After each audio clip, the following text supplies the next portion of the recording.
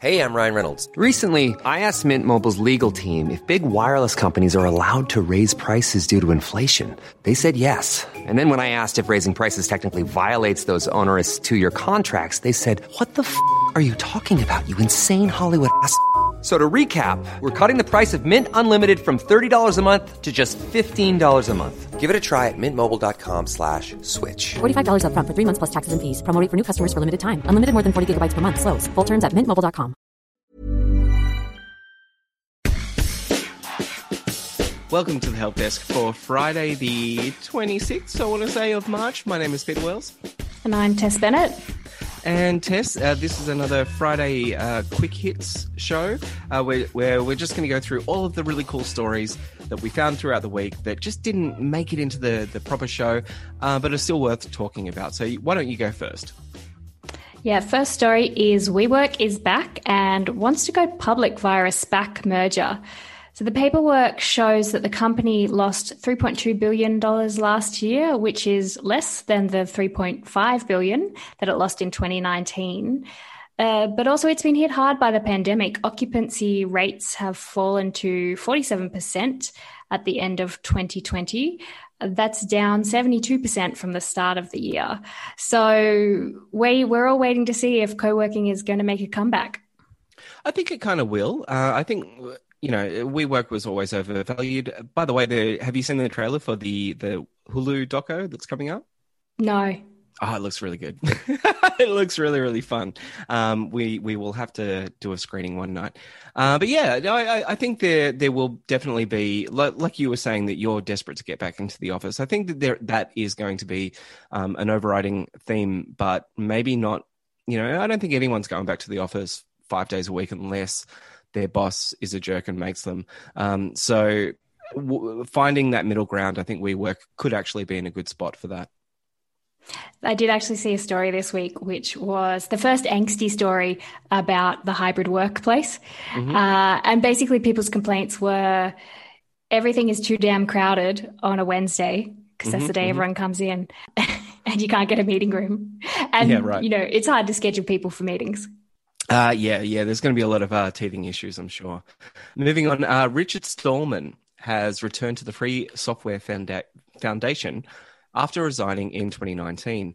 So this is a quote from my good mate Ant at The Sizzle. Stallman has had a long history of iffy behaviour that crossed the line between aloof nerd and sometimes straight up fuckwit. And that is a pretty good summary of Stallman. I would go so far as to say this dude is totally toxic.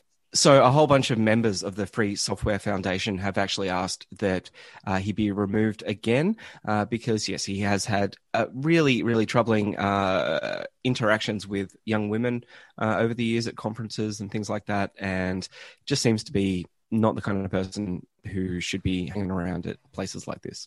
Moving on, Facebook is totally cool with you threatening to kill a public person, according to guidelines that were leaked to The Guardian. So Facebook has basically a rule that you can't threaten normal people. I can't threaten you, Tess, but if, Tess, you ended up on TV and therefore became a public person, then death threats are suddenly fair game for you. That's part of the price of being a celebrity, and you should just accept them and roll with it. So good to know where the line in the sand is on Facebook. Yeah, I think it's an interesting choice to let the people who have the most resources to sue you cop the most amount of crap. Yeah, but I think it's based on defamation laws in the States, which is if you're a public figure in the States, you really can't sue for defamation because it's just considered fair game. So, I think they're hiding behind that idea. And back to Australia, Apple wants Epic Games' Australian lawsuit thrown out of the federal court. Among many of the arguments that Apple has made, it's argued that the cases between Epic and Apple are so similar in both California and Australia that it should be settled in the jurisdiction it was originally agreed upon by the two companies, which is the US. Yeah, totally. There's a whole bunch of extra little sniping back and forth between the two companies, but that was the main idea that Apple's lawyers spent the most amount of time talking about. And this is in the show notes. You need to click through Super Nintendo World. I've been watching it for the last couple of months. It has finally opened to the public in Japan, and it looks amazing, and it looks like the first place I ever want to go to when we're finally allowed to go overseas again, although it doesn't look like Japan's going to be letting in any foreigners for quite some time, so that's a bummer. But, oh my God, Super Nintendo World looks fantastic. Like stepping into the game. Totally stepping into the game. And OnePlus Watch has a 14-day battery and a $159 price tag. I don't know who this brand is. So OnePlus is a weird brand. It's like the funky version of Oppo. Oppo are very popular in Australia and China and India, but they've never really sold anywhere else in the world. And so in the US, they have this sexy brand called OnePlus. And it's basically like to the point where I've had a OnePlus phone that identifies itself as Oppo when you plug it in, but then Oppo refuses to accept that they're the same company. It's really weird. Anyway, OnePlus, it looks like a pretty phone. A watch. A pretty watch. It's $159. One more data point that Android Wear is not really doing that well anymore. And there's more information about the new Switch that's on the way. Yeah, so the rumors are that the OLED Switch that we talked about a couple of weeks ago is using NVIDIA's chips that support DLSS, which is an upscaling algorithm that is built into some of their mobile chips. It makes a lot of sense for Nintendo to go the mobile graphics card route in a very small unit.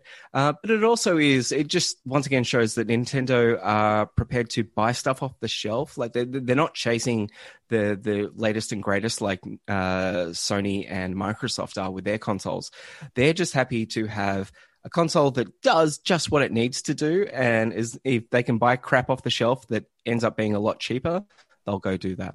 And staying with devices, the HomePod Mini reportedly includes room temperature and a humidity sensor that could be enabled through a software update. Why are they there?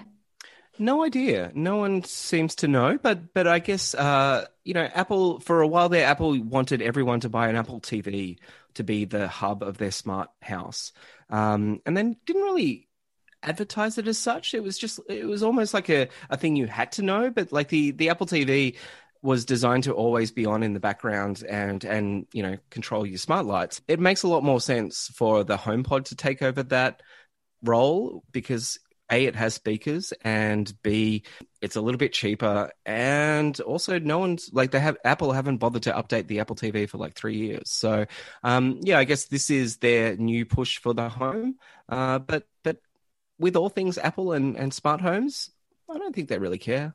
And another Apple story, they are also facing class action lawsuit. Yeah, over the MacBook Butterfly keyboards. They've finally agreed to go to court over that. So like you said last week, a whole bunch of users will get about $20 for a keyboard that really, really sucked. I used one the other day. Oh my God, they're so bad. The new keyboards are so much better. And one of your favorite shows has been recognized for something? Mm-hmm.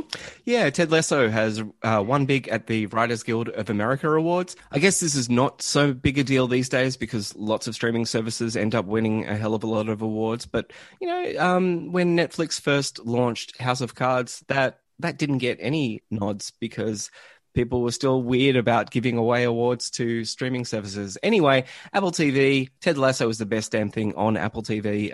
It is so wonderful. If you haven't seen it, check it out.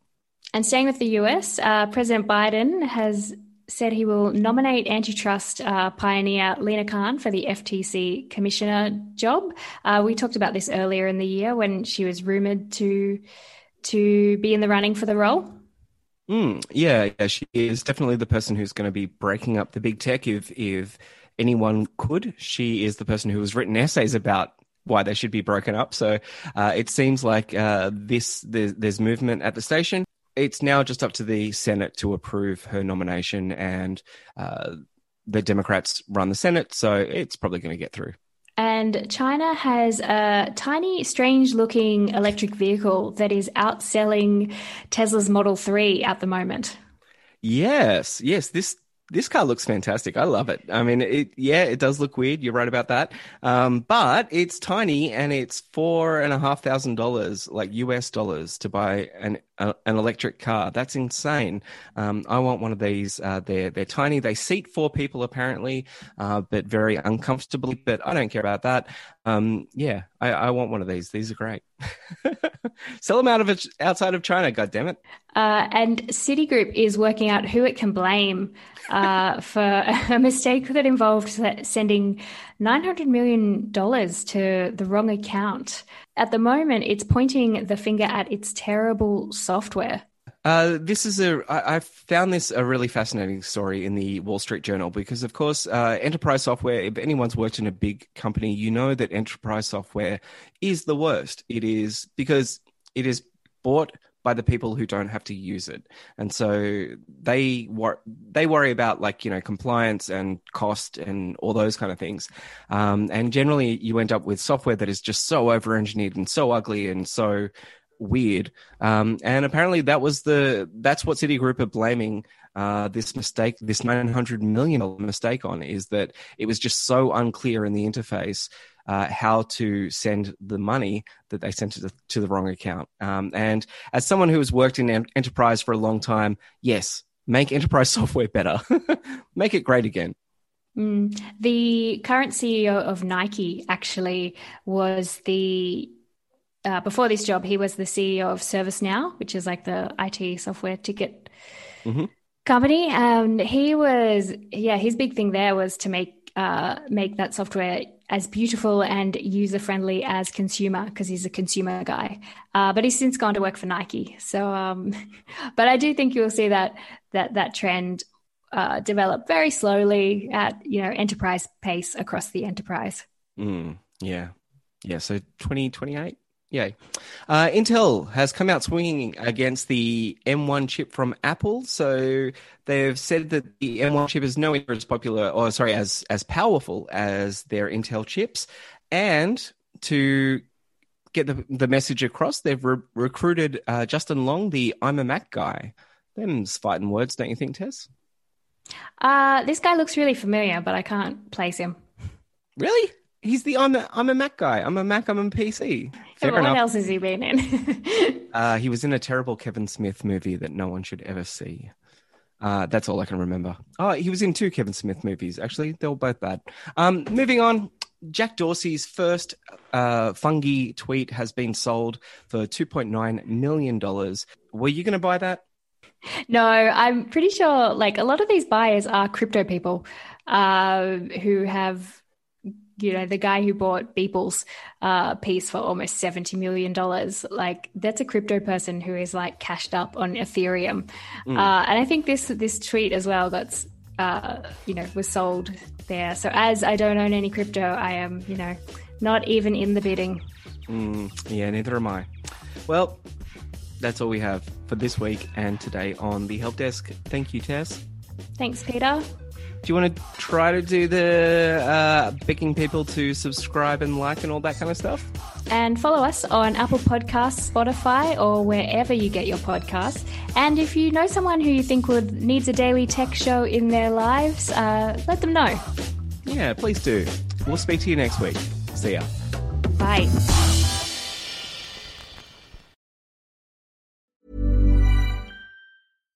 When you make decisions for your company, you look for the no-brainers. And if you have a lot of mailing to do, Stamps.com is the ultimate no-brainer. It streamlines your processes to make your business more efficient, which makes you less busy.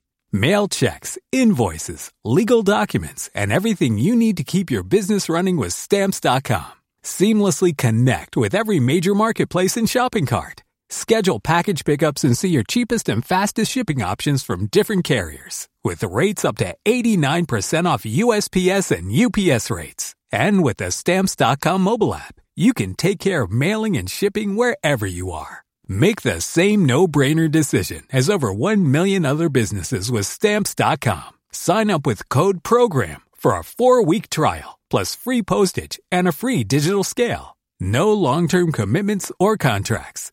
That's Stamps.com. Code PROGRAM.